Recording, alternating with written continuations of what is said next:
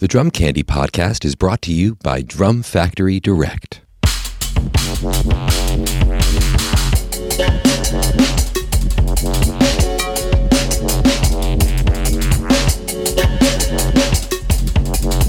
What's up, everyone? Welcome into episode 41 of the Drum Candy podcast. This is your host, Mike Dawson, coming to you from Drum Factory Direct in Pittsburgh, Pennsylvania. This week, I'm kicking off a little mini-series here that focuses on local Pittsburgh drummers and artists. I'm going to start with my good friend, Tom Wendt. Tom is currently on faculty at Duquesne University. He is an adjunct professor of jazz percussion. He teaches drums and also jazz history. He's also very busy gigging. He's playing, any given night, he's playing around town. He began playing professionally when he was just 14. He's a graduate of the Pittsburgh High School for the Creative and Performing Arts. His mentor is the great Roger Humphreys, another Pittsburgh legendary drummer here. He also studied with Joe Harris, Kenny Washington. He's played with everybody that's been in this scene here. We've got Dwayne Dauphin, Joe Negri, Sean Jones, the Pittsburgh Jazz Orchestra. I mean, I always go to him when I have questions about who played on what record or which record should I check out for specific drummers. So this conversation begins. I had to have him humor me with some gear talk for the show, and then we go deep onto some legendary Pittsburgh drummer talks. Let's get right to it. Tom Wendt. It's kind of weird to hang here when we live. I could have been at your house jogging in 10 minutes, but it's good to see you. I know. It's crazy. It's great to see you, man. Thanks for doing this. So this episode, I wanted to focus a lot on moving to Pittsburgh, and I always knew it was a cool town for music, especially for drums and jazz. But the more I talk to you and the more I kind of snoop around, I'm like, man, there's so much history here. So I definitely want to, tap your brain. Anyone listening who knows me from my previous gig, I used to, whenever a question would come up about like who played drums on a classic jazz record, I would text Tom, like, hey, can you confirm who's on this record? I tried. So the first question before we dive into too much of all that is, how did you get so into jazz music? We're the same age, and it wasn't really part of my culture coming up. I had to discover it a little bit later. So what is your connection? Well, for me, I was fortunate because my dad liked jazz. And he had a little record collection. It wasn't that big, but he had some really important records in there, which was very, very wonderful for me. And I was interested in the drums.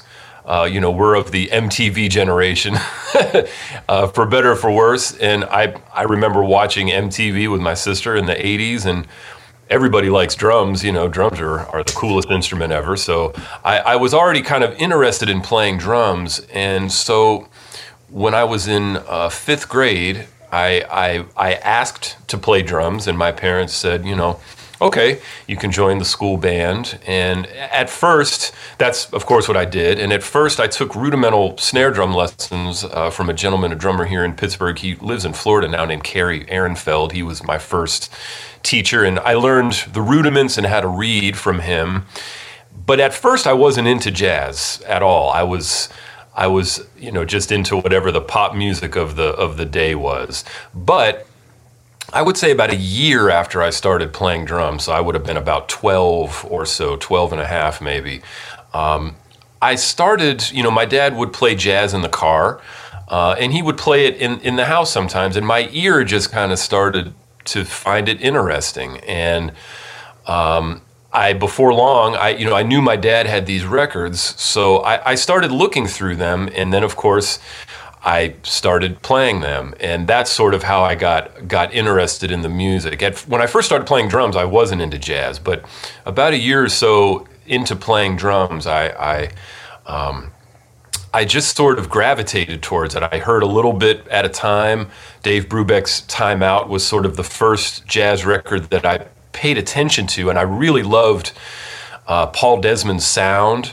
I remember looking on the record and seeing, wow, that's an alto saxophone. I had no idea what it was at first because, I was used to hearing, alto saxophones on pop records where they have that sort of sound. And I had never heard an alto saxophone sound like that. And I really loved the sound of Joe Morello's brush playing. I remember hearing that and thinking like, man, what is that? I had never heard that sound before. But then I heard Miles Davis's Kind of Blue, and that was the first time I heard Jimmy Cobb and Paul Chambers. That was the first time I'd ever heard a rhythm section like that, and that really piqued my interest. And so from there, I just sort of moved through my dad's collection. And as I said, he wasn't a large record collection, but he had a lot of important records. And so I was exposed, to that early on, and that's kind of how I got into the music.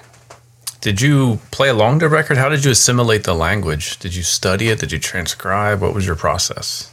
I totally learned how to play from listening and playing along to records.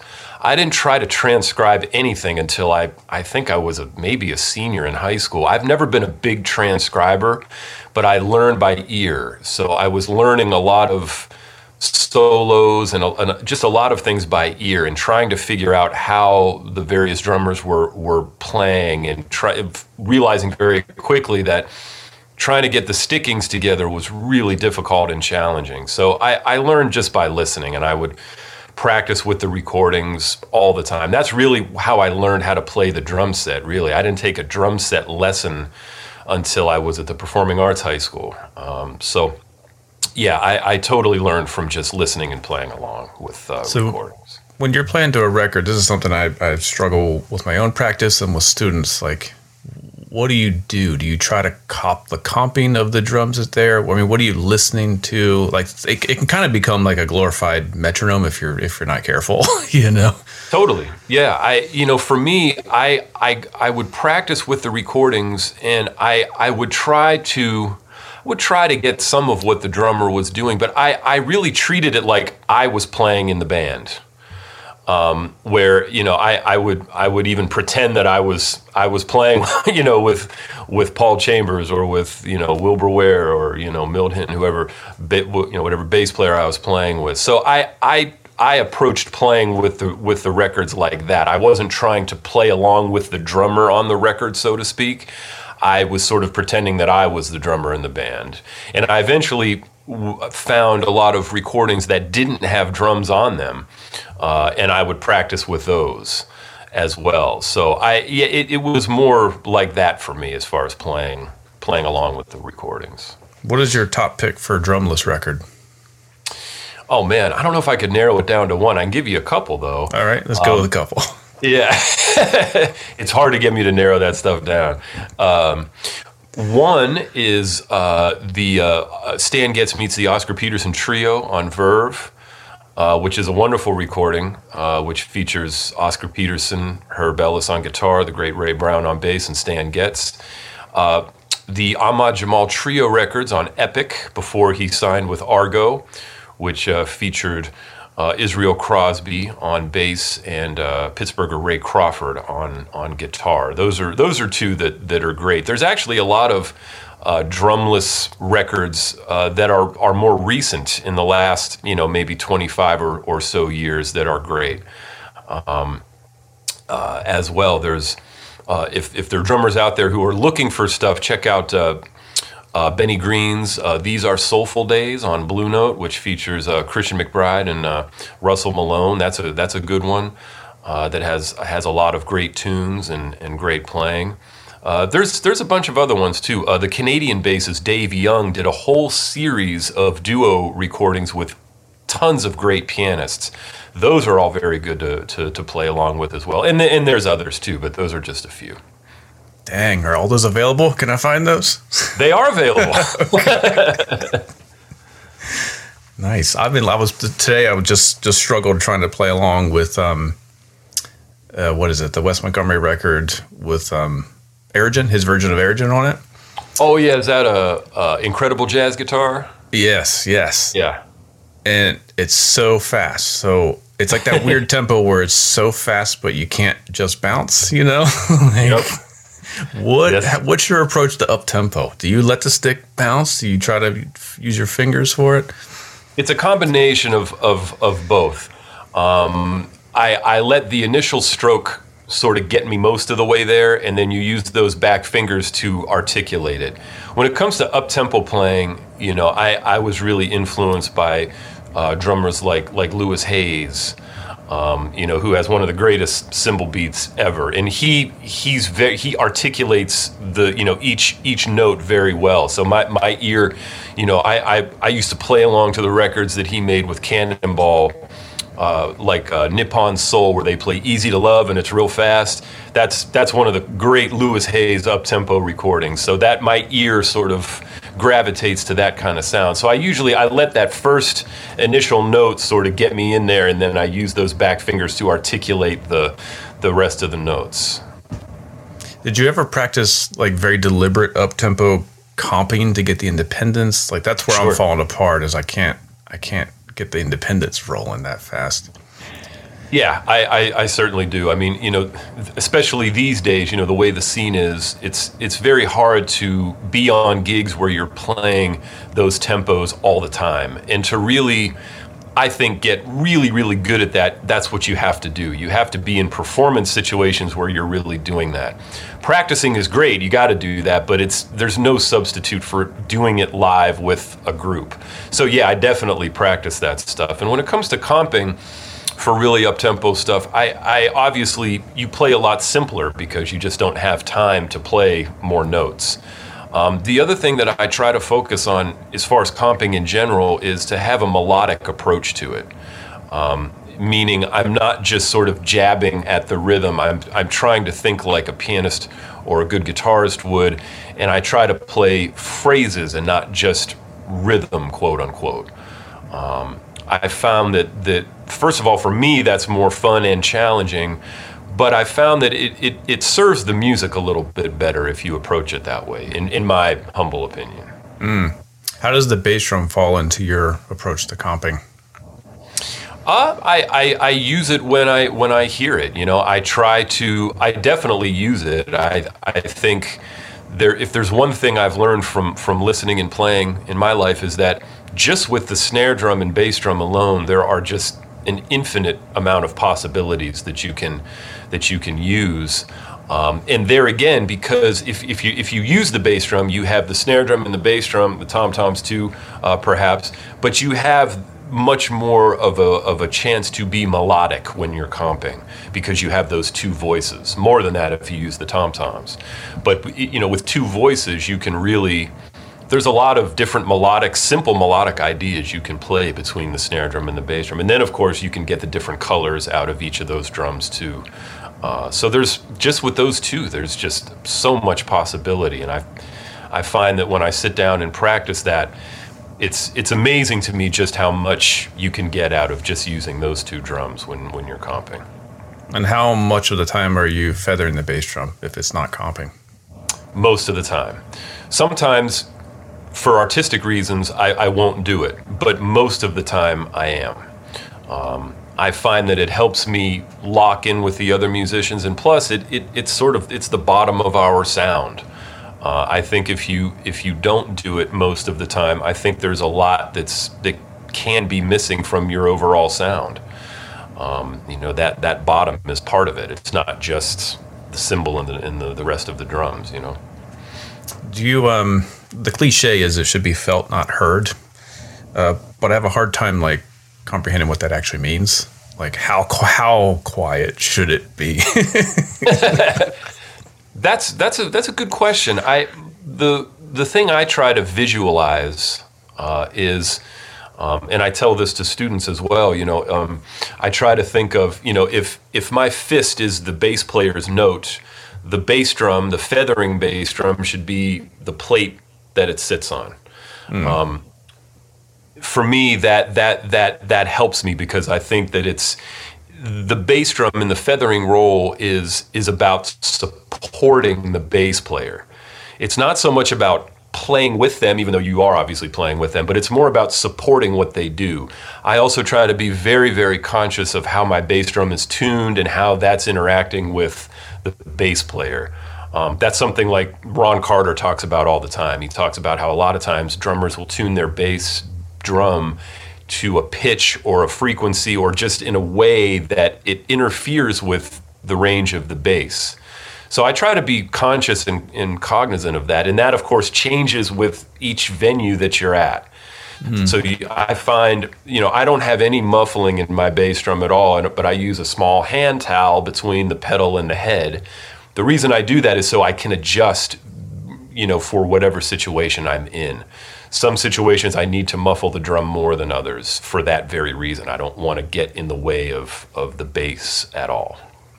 So how do you tune that sucker? The bass drum, I think as far as most jazz drummers today, I probably tune maybe slightly lower than a lot of them. I love the sound of a bass drum tuned really high. In certain situations, it can sound great in jazz. But I think I tune a little lower. I don't tune any of my drums to an exact pitch. I just tune to my ear. But as far as the bass drum goes, I think I tune on the lower end comparatively to a lot of jazz drummers who play, the smaller 18-inch bass drum size. I kind of tune a little bit on the lower end, and as I said, I don't use any muffling in the drum, just that small hand towel between the pedal and the back head. When you have to make adjustments, do you focus on the front head, batter head, both, or what? Both.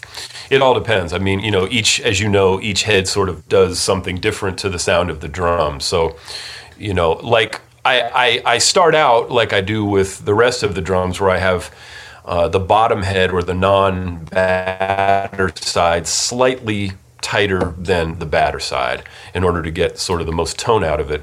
But again, depending on the room, depending on the stage, all of that will affect how I end up tuning it. Let's move up to kit. What about the floor tom? Where does that sit? And I'd say both toms. You play a 12-14, right? Most of the time. Mm-hmm. I sort of tune, again, I kind of tune right in the middle. I don't tune super high a la Max Roach, and I don't tune super low a la Mel Lewis, There's drummers that tuned even lower than Mel. I think that drums for jazz music, since that's what I do, I think they can sound great in any range. When I was younger, I tuned a bit higher, a little bit, not as high as someone like Max Roach, but I tuned it higher than I do now. I would say I tune, as far as general sound, right in the middle.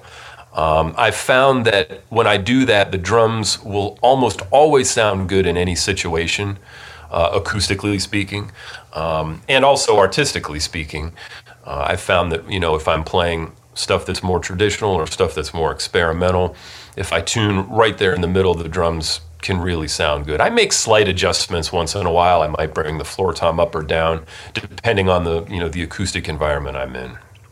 Do you relative pitch the two drums, or is each drum kind of tuned independently? They're tuned independently, but they end up pretty similar, maybe a third apart, I think. Somewhere in there, a third or a fourth, somewhere in there apart. That's sort of where my ear ends up putting them. Again, I don't tune to an exact pitch. Do you have a recorded sound that's kind of your benchmark for tom tuning that you kind of reference? Just in general? Yeah. No, not really. There's so much that I like. There's not one sort of go-to for me. Like I said, I enjoy drummers who tune in all ranges, depending on, if they're tuned well, the drums can sound great, So there's really not a recording that I go to as far as what I aim for, so to speak. All right, tell me about the snare drum tuning. Let's see. Again, I don't tune to an exact pitch, but I would say I tune mid to slightly higher than what some drummers, or a lot of drummers tune to. I don't like the snare drum to be super high, but I don't like it when it's tuned lower usually. Sort of mid to slightly upper range as far as tuning goes. And I keep the snares relatively tight, but not too tight. I don't like if the snares are too tight and you hit it, you feel that sort of tension, and I feel that you can't get some of the nuance out of the drum. If the snares are slightly looser, there's more color you can get out of the drum. So I certainly don't have the snares loose by any stretch of the imagination, but I don't have them super tight. It's funny, talking about snare drum tuning, I rented my second kit to the great Billy Hart last weekend. He was in town. And when I got the drums back, I was really curious to see how he had tuned them, and he tuned them beautifully. The bass drum was quite a bit higher than I tuned, but it sounded great. The tom-toms were basically how I had them. The snare drum was tuned really pretty high, and the snares were very tight, which was really interesting to me. I've listened to him for years, and he definitely tunes his snare drum on the higher end, but I was kind of surprised at how tight the snares were, It was interesting. So I kind of keep mine not nearly as tight. That is fascinating. I feel like it's deceiving. Like, the recorded sound that we hear on records often comes across a little bit lower than, at least in my experience, than when you hear the drum live in the flesh. And I've noticed that with, like, Roy Haynes. Last time I saw him, I was like, how does that snare drum not exploding? Like, what is he doing? And the wires thing. Like, my question is that for sympathetic buzz? Like, is it something where the toms just activate the snare and that drives you nuts? Because for me, I can't play a drum with the wires that tight. It really drives me nuts. It's really tough. Like I said, it's very difficult for me to get certain sounds and colors when the wires are that tight. But I'm glad you brought up sympathetic buzz, because I hate that. It drives me nuts. And what I usually end up doing is messing with the high tom and try to tune it out with that and not mess with the snare drum too much. Because the snare drum, you play that, at least I play it a lot more than I play the high tom. So I want that to be right where I want it, So if the sympathetic buzz thing, it's funny, when I was younger, now that I think about it, it didn't bother me then, but man, in the last 10 years, it drives me nuts if I hit that tom and it says zzz, I can't stand that, So you wouldn't dig a Billy Higgins kind of sound. His snare's rattling like crazy. Well, it's funny, when I listen to him play, that I'm not thinking about that at all. Because he's so great. It's like, man, that it can buzz as long as he wants it to buzz. Doesn't bother me. It's so, what he's given to the music is so powerful, Dig it, man. Tell me about your cymbal setup. It's funny. My taste in cymbals has changed. When I was in my 20s, all through my 20s, I liked sort of, as far as main ride cymbals go, I love that classic old K sound, which I still love. It's amazing. The cymbal I played all through my 20s was a 22-inch early American K that one of my mentors, the great Ron Tucker, gave me. It's a cymbal he played in the 80s for a while. It's a great cymbal. I played that, and then I played like an 18-inch A Zildjian, and then a set of like 70s New Beat Zildjian hi-hats, 14-inch, nothing crazy. I played that all through my 20s. And the funny thing was, for me, when I was around 30, I realized that I really love the sound of A Zildjian cymbals, especially in the jazz world. And I realized, after learning more and more over the years, that while a lot of drummers in that genre in the 50s and 60s played old Ks, many of them played As. And on a lot of classic records, those are actually As that you're hearing and not Ks. And I really started to think about that, and I realized how much I love that sound. Drummers like Billy Higgins and Grady Tate, Mickey Roker, drummers like that, who are some of my favorites. They played cymbals that were higher pitched, that were more A sounding. And I started to experiment with playing cymbals like that, and I found I really, really liked it. Matter of fact, I liked it better than playing more of the old K sound, and I found that it just served me better. So I played through several different cymbals, and just a few years ago I acquired from our friend Paul Wells, who's definitely a cymbal addict. He found a 20-inch older A. I can't remember where he bought it, but he was in town once, and he said, man, I have a cymbal I think you might like. And he brought it over, and I played it, and I said, yeah, you're right, I like that cymbal. And I ended up buying it from him. So I play that. I also play a 20-inch new Avidus A Zildjian, which is really nice. I play a set of older A's. I'm not sure when they're from. I think they're maybe from the late 60s or early 70s. And then on the far right, I switch between, I have another older A that's 20 inches that I got at Maxwell's about 7, 8 years ago. It's kind of a strange little cymbal, but I like it. I switched between that on the far right, and then I when the great Joe Harris passed away, I acquired his 20-inch Paiste 602 flat ride from, I think it's from the 70s, maybe the early 70s. I don't know the history of those cymbals very well at all. But it's a nice flat ride, and that's another thing that sort of changed for me was years ago I never would have played a flat ride, but I play it quite a bit now. It's a nice cymbal, and I found that it works really, really well for a lot of things. So that's kind of generally what I play. It's pretty simple, but it seems to work for me. So what makes you put up the flat versus the older 20? I use the flat ride in settings that are a little quieter. For instance, in a guitar trio or playing behind a vocalist. Flat rides generally work better in softer situations, not always, but generally.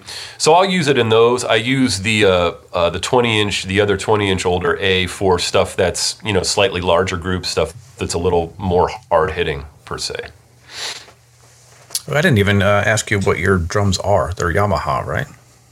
Yeah, I have 2 Yamaha kits. I have, I guess, what would be an original Yamaha Maple Custom 12, 14, and 18 natural finish that I acquired from drummer Jimmy McBride, who had them after my friend Aaron Kimmel. The drums have made their rounds, but I'm honored to have that kit. It's a beautiful set. It sounds great. That's the one I usually take out on gigs. And then I have a Yamaha Maple Custom Absolute from I think the early 2000s. It's like a cherry red finish. 10, 12, 14, and 18. I almost never use the 10-inch tom. And then I also have a matching 14 by 20-inch bass drum for that kit that I use for like big band gigs.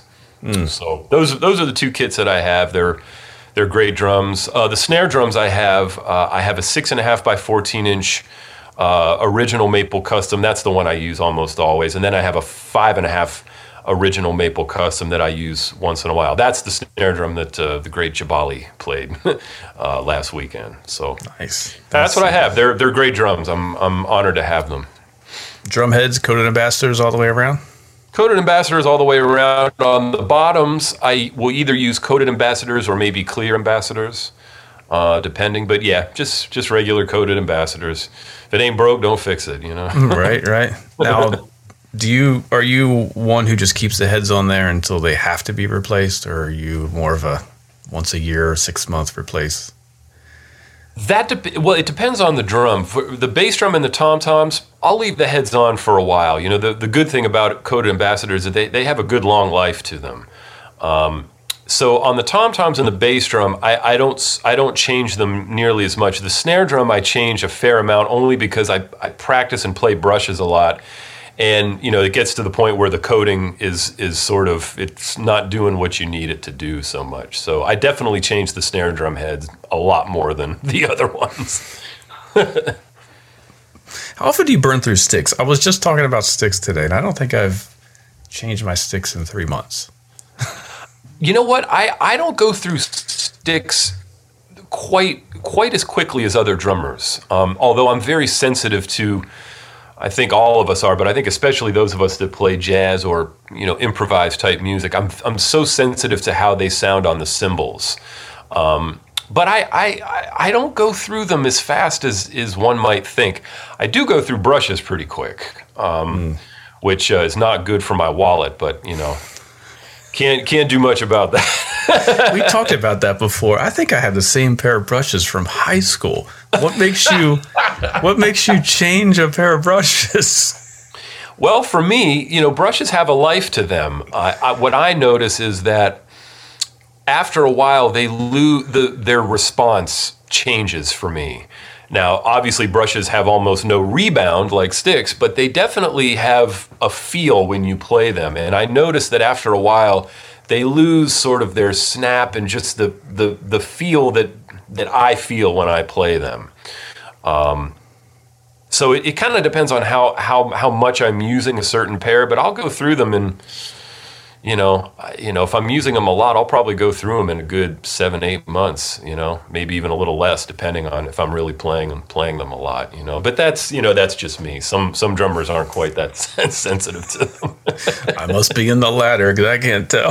Oh, that's all right. Hey, everybody got their thing, As long as the wires are cool, they're not all messed up.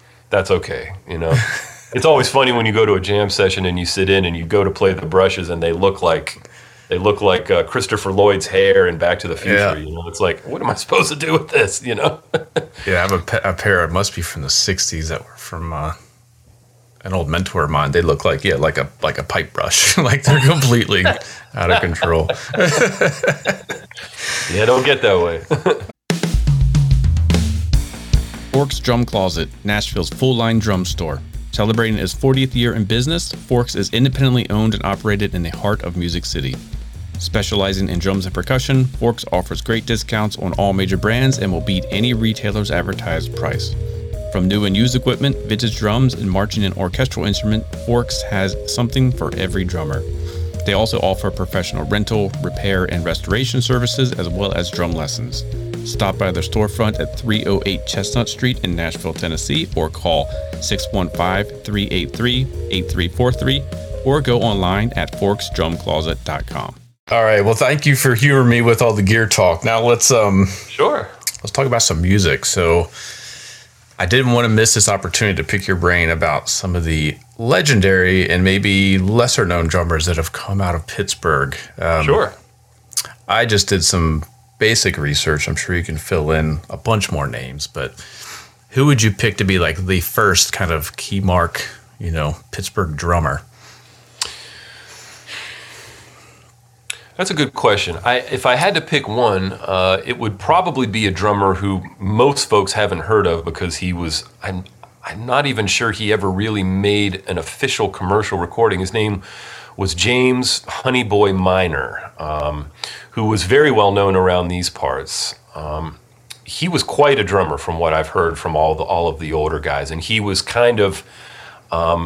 he was one of the first drummers who played jazz in Pittsburgh who the other drummers sort of looked up to, if you want to think of it like that. One of my mentors, the great Joe Harris, always told me that Honeyboy Minor was a great drummer. He had an incredible bass drum foot, and he could play with a lot of different ensembles, and he was just a really great player. So he would probably be the first that I would mention as far as the Pittsburgh legacy goes. And right after him, I think it would probably be Kenny Clark.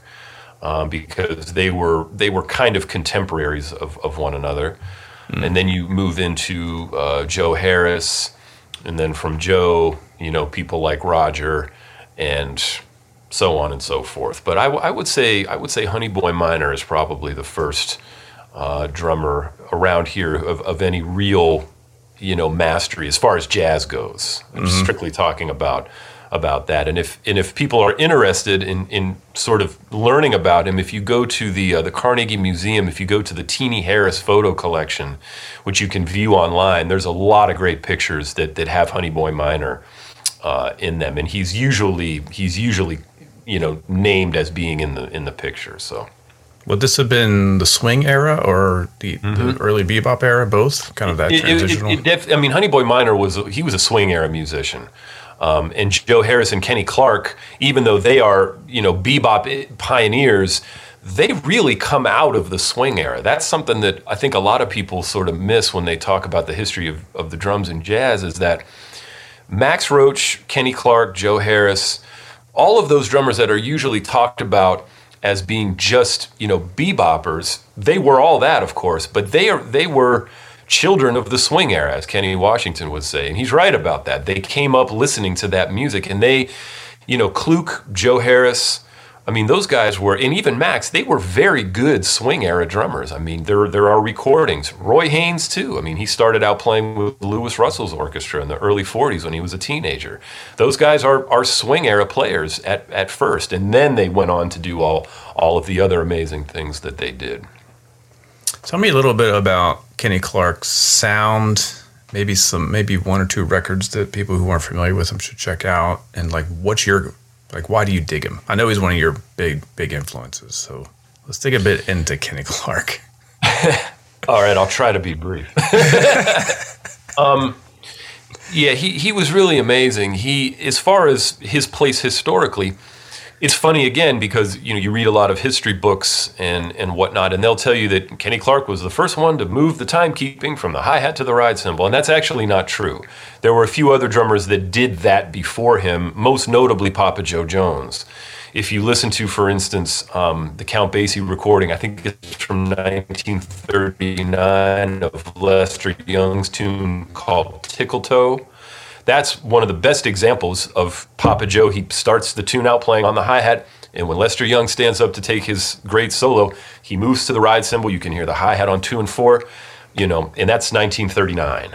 So that gives you an idea of how much before the mid-40s that was happening. So Kluk sort of took that idea, and he's the first one to create the language between the snare drum and the bass drum. Papa Joe and Big Sid Catlett did that a little bit, but Kluk was the first one to sort of take the idea of comping and turning that into something that was now a prerequisite for all drummers to be able to do, to be able to keep time, but also interject this creative commentary with the other members of the band using the snare drum and the bass drum. And then Max took that and just totally blew the doors wide open and created this language that pretty much all of us use. So that's sort of Kluk's place in the history of the music. His sound was fantastic. He got such a great snare drum sound, and that was because, like all drummers back then, you had to be rudimentally proficient. You had to play the instrument well. You had to have, relatively good hand technique, and you had to be able to get a sound out of the instrument. It wasn't so much what you were playing, that was a part of it, obviously, but it was what kind of sound did you get? And that was true for all instruments back then. There's a great interview with saxophonist Charlie Rouse, who played with Monk for years, and he came up in the 40s, and he made the point explicitly. He said, if you didn't have a sound back then, nobody cared. Nobody cared what you were playing. What kind of sound did you get? And that extended to the drums, I think. And Kluk got a great sound, especially out of the snare drum, the hi-hat, and of course the ride cymbal, which is sort of one of his trademarks. And I love him for that reason, but I love him because he was part of an exclusive club among drummers, in that he had that magical thing that would give any band that he played with this sort of lift almost. His groove, his accompaniment, the way he would play with people was so musical and supportive. I mean, that's why he's on so many records. While he was a great soloist, he was a great accompanist, and that's something that all of us, drummers, I mean, that's really what we are before we're anything else, is we're accompanists. We play with people. There's a few drummers who will play solo drum set concerts, but for the most part, you're always playing with somebody, and the bulk of your time on any given gig is spent playing with people. It's not spent soloing. So I could hear early on that he was really great at this. And I noticed that all the records I had with him had this beautiful quality of just this great feeling. And when you listen to him play time, his cymbal beat, it's like the sun. It's just like this radiant, beautiful thing that just is, helping to propel the music and inform the music. So that's one of the main reasons why I liked him so much. Plus, he sounded great playing with a piano trio, playing with a big band, playing behind singers. He could kind of do it all, and he sounded great doing it. But I really got into the whole art of accompanying people. I love doing that. I find it challenging and very rewarding to try to figure out how best to play behind, a given soloist or singer or whoever, I want to take a quick detour, just talk about that, accompanying. What's going through your head? Are you singing the melody at all times and then listening additionally? Are you listening to the piano for the harmonic movement? Or when does the soloist get into your ear? Like that hierarchy. How do you do that? Well, I think if you're playing with good musicians, even if you're playing in a group where there's not a chordal instrument, if you're playing with good musicians, I never find that I have to sing the melody to myself as the song is going along. The melody is implied through the bass player playing the changes, hopefully, and the various soloists who are hopefully playing the song, So I never find that I have to, sing the melody while I'm playing with other folks. I try to sort of take everything in as it's coming, and if I'm playing, at the beginning of the gig, I'll usually make sure that I'm playing. I always call it finding my spot in the mix. So I'm checking to make sure, can I hear everybody else? Can they hear me? To make sure I'm not playing too loud or too soft.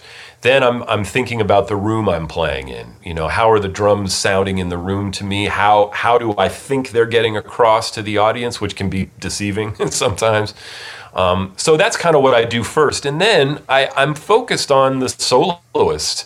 I'm focused on what they're doing. I try to follow them where they're going. And at the same time, I'm monitoring the bassist and the chordal instrument, piano or guitar, and I'm listening to how the chordal instrument is comping, and I'm trying to integrate into that with the soloist.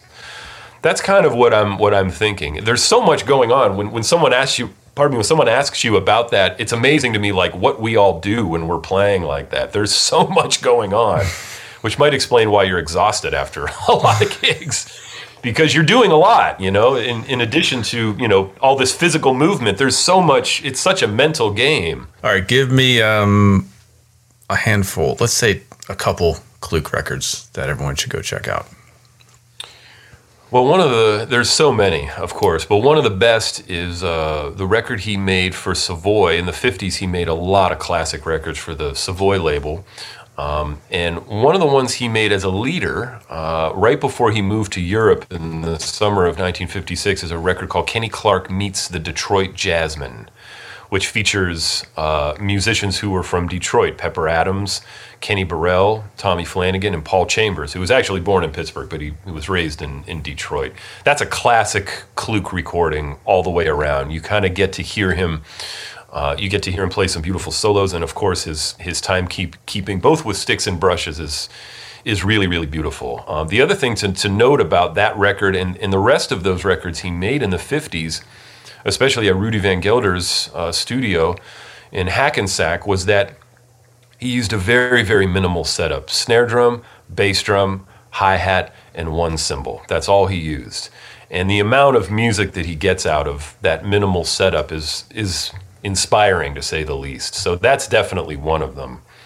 Another record that I would recommend that's totally different than that, when Kluk moved, as I said, to Europe in 1956, and around 1960, he teamed up with the Belgian pianist Francie Bolan, and they formed a big band together called the Clark Bolan Big Band, and it was sort of an international, group of musicians from all over Europe, and then some expatriate American musicians who had moved to Europe, like Benny Bailey and Johnny Griffin eventually. But they made several records, and one of them is called Jazz is Universal. On the Atlantic label. There's several others, but that's one that's really, really great. You get to hear him play with a big band in good fidelity, and he just sounds great. I mean, he's totally taken care of business as a big band drummer, but his personality is of course all up in the music, and it's just a great band. There's several others that he made with that big band as well, but those are two that I would recommend for folks who are trying to get to know Kluk a little bit. I think we talked about this before. He was using Sonar drums, right? A deep Sonar snare drum? Yeah. I think it was either a 6 or a 6.5 by 14-inch snare drum, which was a big part of his sound. It was just a beautiful, big snare drum sound. He used Sonar for many years, and then I think he played Premier drums for a while when he got to Europe. I think, isn't that an English company, Premier? Mm-hmm. Yeah, I think he used Sonar and Premier as well.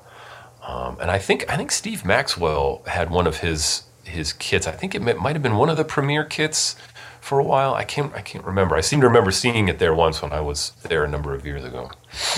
Yes, when we're listening, you want to get that sound, find a vintage old Sonar snare drum. There we go. Good luck. You know what you can't find, because I've been looking for, is a 6.5x14 Yamaha Maple Custom. They are non-existent. I know they're tough to find. I'm grateful that I found one a number of years ago. You know. Well, let's jump to another Pittsburgh drummer. Let's talk about Joe Harris. I had Blakey next on the list, but I think Blakey's well documented. So let's talk about Joe Harris. I don't know much about his playing at all. Yeah, Joe was a very, very unique character. He was an incredible musician. I guess I should start by saying that, you know, he was much more than just a great drum set player. He was actually like a full percussionist. He played mallets. He played hand percussion. He was really a true multi-percussionist. And he was born in 1926, December of 1926 here in Pittsburgh, and he grew up on the north side. And he studied with sort of a well-known drum teacher named Bill Hammond, who owned a drum shop downtown in Pittsburgh, which I've heard a lot about. And Joe, from what Joe told me, he started studying with Mr. Hammond, and then he started kind of working at this drum shop when he was a kid. He would sort of run errands and whatnot. And that's sort of how he came to the drums. And he was very, very good. He was a very good, you know, proficient, you know, he had really great hands. You know, I used to love to watch him play some of Charlie Wilcoxon's snare drum solos, which he practiced religiously and made sure that you practiced too. It was wonderful to just hear him play something like that on a practice pad, because he had just beautiful hands. He got a great sound out of the instrument. He had a great cymbal beat. And, you know, like Kenny Clark, he was a man for all seasons. You know, he was part of the bebop innovations of the 1940s. I believe he moved to New York I think it was 1946, and he sort of immediately fell in with, you know, all of the cats. You know, Ray Brown was a recent transplant to New York, and so he had some Pittsburgh, you know, homeboy, you know, stuff happening in New York. So, you know, he sort of immediately fell in with Charlie Parker, Dizzy Gillespie, Ray Brown, Hank Jones, Milt Jackson, James Moody, all of these new pioneers. He kind of just, you know, fit right in with those guys off the bat. And it's funny, I remember asking him, you know, when he moved to New York, was he practicing a lot? And he said, no, man. He said, I didn't have time to practice. He said, you know, we were all playing so much. He said, you would go home and, you know, catch a few hours of sleep, and then you were back out, you know, playing at a jam session or playing a gig. He said, I basically worked stuff out on the bandstand while I was playing, which I thought was really amazing and fascinating. But it makes sense. There was so much going on back then. So he was part of all those innovations. And he was, you know, when Kenny Clark left Dizzy Gillespie's first big band, Joe Harris was the guy that Dizzy called. And then in the 50s, Joe Harris became the house drummer at the Apollo Theater, which meant that he played behind all manner of acts with all kind of different groups. He was an incredible reader. He could sight read anything. And that's one of the reasons why he got a gig like that. And then in the latest 1950s, earliest 1960s, he relocated over in Europe, and he lived in Sweden and then in Berlin, Germany. He played with the Berlin Radio Orchestra over there. There again, a gig where he was playing a lot of different kind of music and reading and doing all of manner of those things. And then he came back to Pittsburgh in the early 70s, and he lived over on the north side on Pennsylvania Avenue. And he taught for a little while at the University of Pittsburgh, and he played around Pittsburgh quite a bit in the 70s and 80s. And then when I came to know him in the early mid-90s, he was still playing a little bit and sounding amazing. Matter of fact, the last gig he did was for the Pittsburgh Cultural Trust. Man, I think it was probably a year and a half or so before he died, and he sounded just magnificent. I'll never forget that.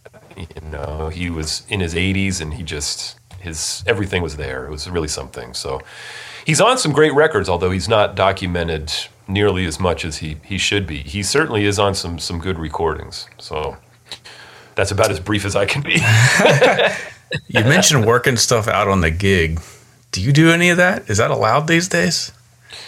I think I certainly do. I mean, I don't work out major things, but little things certainly. Yeah. I mean, I've always been the kind of drummer that when I go to practice, I try to think about the recent gigs that I've done and what was hard, what gave me trouble, And sometimes, matter of fact, a lot of time, it's very small things. It's a certain groove at a certain tempo, where other tempos with that same groove, I'm fine. But at a certain tempo, it was really kicking my butt. Stuff like that. So I try to work on things that I've noticed recently are giving me issues when I'm playing. I think I work out little things on the bandstand. I try not to work out major things because that can be disastrous. Yeah, that's a good point. Like practicing for the gig versus just practicing for proficiency. Like to get to that stage, I think many of us get stuck in I got to learn a new book. Let me get that new thing together that may or may not ever be part of my career. Do you do any of that, like practicing for practicing's sake at this point? Yeah, I mean, for me, especially now, I mean, there's sort of two types of practicing. There's maintenance practicing, and then there's developmental practicing. And, because I'm so busy, there's a lot of days where I can't get to the second kind. I can only do the maintenance stuff, which is, working on a practice pad and then getting on the drums and just working on fundamental type stuff. But yeah, I do practicing for that, but I find that it's more beneficial to me because I'm playing so much that I address things that have literally given me problems on a gig, because I don't want to have those problems anymore, So I find that usually is sort of how I approach it when it's not, just working on general fundamental maintenance type stuff. Let's shift over to, at least in our lifetime, probably the most influential Pittsburgh drummer that is Roger Humphreys. So let's talk a bit about Roger. Interesting that, did he ever leave Pittsburgh or was it a brief time out? Because he's been there for a while and it's like an institution of Roger Humphreys, right? I mean, I'm coming from the outside looking in, but it certainly feels that way. Yeah, it's certainly that way. And he did leave for a while in the 60s when he was playing with the great Horace Silver. He did live in New York for a time, but not very long.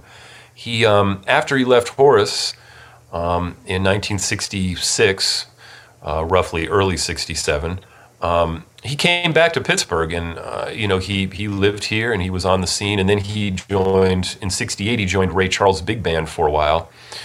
And then he came back after that, and he's basically been here ever since. He's gone out and played, on the road a little bit with certain people. I think he did a tour of Europe with Groove Holmes in the 70s and some other little things like that. But he's basically been right here in Pittsburgh since then, leading his own band and teaching and being an amazing inspiration to all of us, So when did you connect with him? I connected with him. I met him when I was 15, and that's when I was just starting to get out and sit in at jam sessions and meet older musicians and really getting into the music. And my dad used to take me around to different spots, and I remember hearing him play, and just I knew about him, of course, and I think I had heard "Song from My Father" at that point, I think.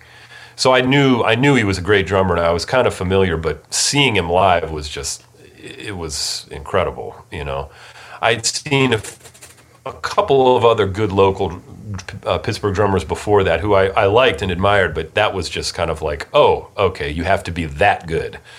Okay, So, I met him when I was about 15, and he's such a beautiful person, and he's so encouraging. If you go to him and you have any kind of sincerity and want to learn, he's there for you, So I met him when I was about 15 or so, and I started going to the Creative and Performing Arts High School not too long after that, and I studied with him there and been studying with him ever since. So what is a lesson with Roger Humphreys like? Oh, it's wonderful. He's very much, he teaches in very much the same way that many master African teachers teach. It's not about working on exercise 3 and 4. He talks to you about, I mean, he will use certain books to teach, especially drummers who are more in the beginning stage, but he talks about the relationship to the music all the time, and how the drums and how you should relate to the music. He's always been, and you can hear it in his playing. He's such a great musician. We talked about accompanying people before, and Roger is a master accompanist. I've seen him play with so many different people, and I learned so much from him, watching him deal with different situations over the years, the way he responds and the way he approaches a musical situation. He's a master accompanist, in addition to being a great soloist and band leader. Studying with him, he would talk a lot about that, and he would talk about connecting your ideas when you play. He always called it getting your thoughts together, which is kind of true. And that's something that he does remarkably well as far as being a soloist and an accompanist as well. But when you hear him solo, there's just this incredible thread, and you can really hear him playing the chord changes a lot. You can tell that he knows the music and he's playing from that perspective. It's not just a bunch of cool ideas that he comes up with. Everything relates to what the song he's playing, and he can capture the mood of a song when he solos and just extend that. A lot of times, if you listen to a drummer who doesn't have that ability, when it gets time for them to improvise, a lot of times it's this hard left turn and it just goes somewhere, and it's just sort of like, what are they doing, Whereas Roger has that incredible instinctive ability to take whatever mood has been created during the course of the song and then just extend that and just keep moving in that direction musically. He's so great at that. So studying with him there was a lot of philosophical type stuff, and he would say certain things to you that at the time you might not totally understand, but 6 months, 2 years, you go like, oh, that's what he was talking about. Is there any like trademark drum things that you hear him do that you might have picked up? Absolutely, yeah. There's certain things that he does. It's a little difficult to describe without being at a drum set, but he does a lot of very, very beautiful, slick stuff between the ride cymbal and the snare drum, where he'll sort of play these different rhythms where he's at once playing the time, but he's also playing against it at the same time. And it's just the most beautiful. I mean, he looks like a ballerina almost when he does it. It's just these beautiful, relaxed movements. That's one thing that he does. The other thing he does is he'll play a lot of cadences that are kind of like 1 2 3 1 2 3 1 2 1 2 3 1 2 3 1 2. He'll do a lot of things that are sort of around that, and he has such great musical phrasing, and his phrasing is clear. That's something that I picked up from him. I aim to play with that sort of melodic clarity that he plays with. My ear goes to that. That's why I love drummers like Max Roach and Philly Joe and Kluk, and drummers who play. I play very linearly when I play. That's just kind of how I've always heard it. Other drummers play more abstract, which is also very beautiful, but it's just a different way. And I think Roger is one of the main reasons why I play that way, is because my ear just gravitated to that sound, and I love the challenge of trying to play melodically in different ways. So I definitely picked those things up from him. And I aspire to be the musician that he is. I want to be able to, lift any musical situation up in a good way, and he always does that. So I've picked all that up from him. But I have to say, this is slightly off the topic of drumming, but in the last few years of my life, I've had several people ask me, what's the biggest thing that you learned from him? And after I thought about it, I realized that the biggest thing I really got from Roger doesn't have much to do with playing drums. I think the biggest thing I got from him was investment in your community. Because that's what he's done. It would have been very easy for him to move to New York or Europe and have a great career in any of those places, but he decided to stay here because of his family. Roger's a very, very family-oriented man, and he's got children and grandchildren, and those people mean the world to him, and that's why he stayed here. And I've seen all the different things that he's done over the close to 30 years now that I've known him, and he's always trying to do something that is lifting the jazz community and his community over on the north side up all the time.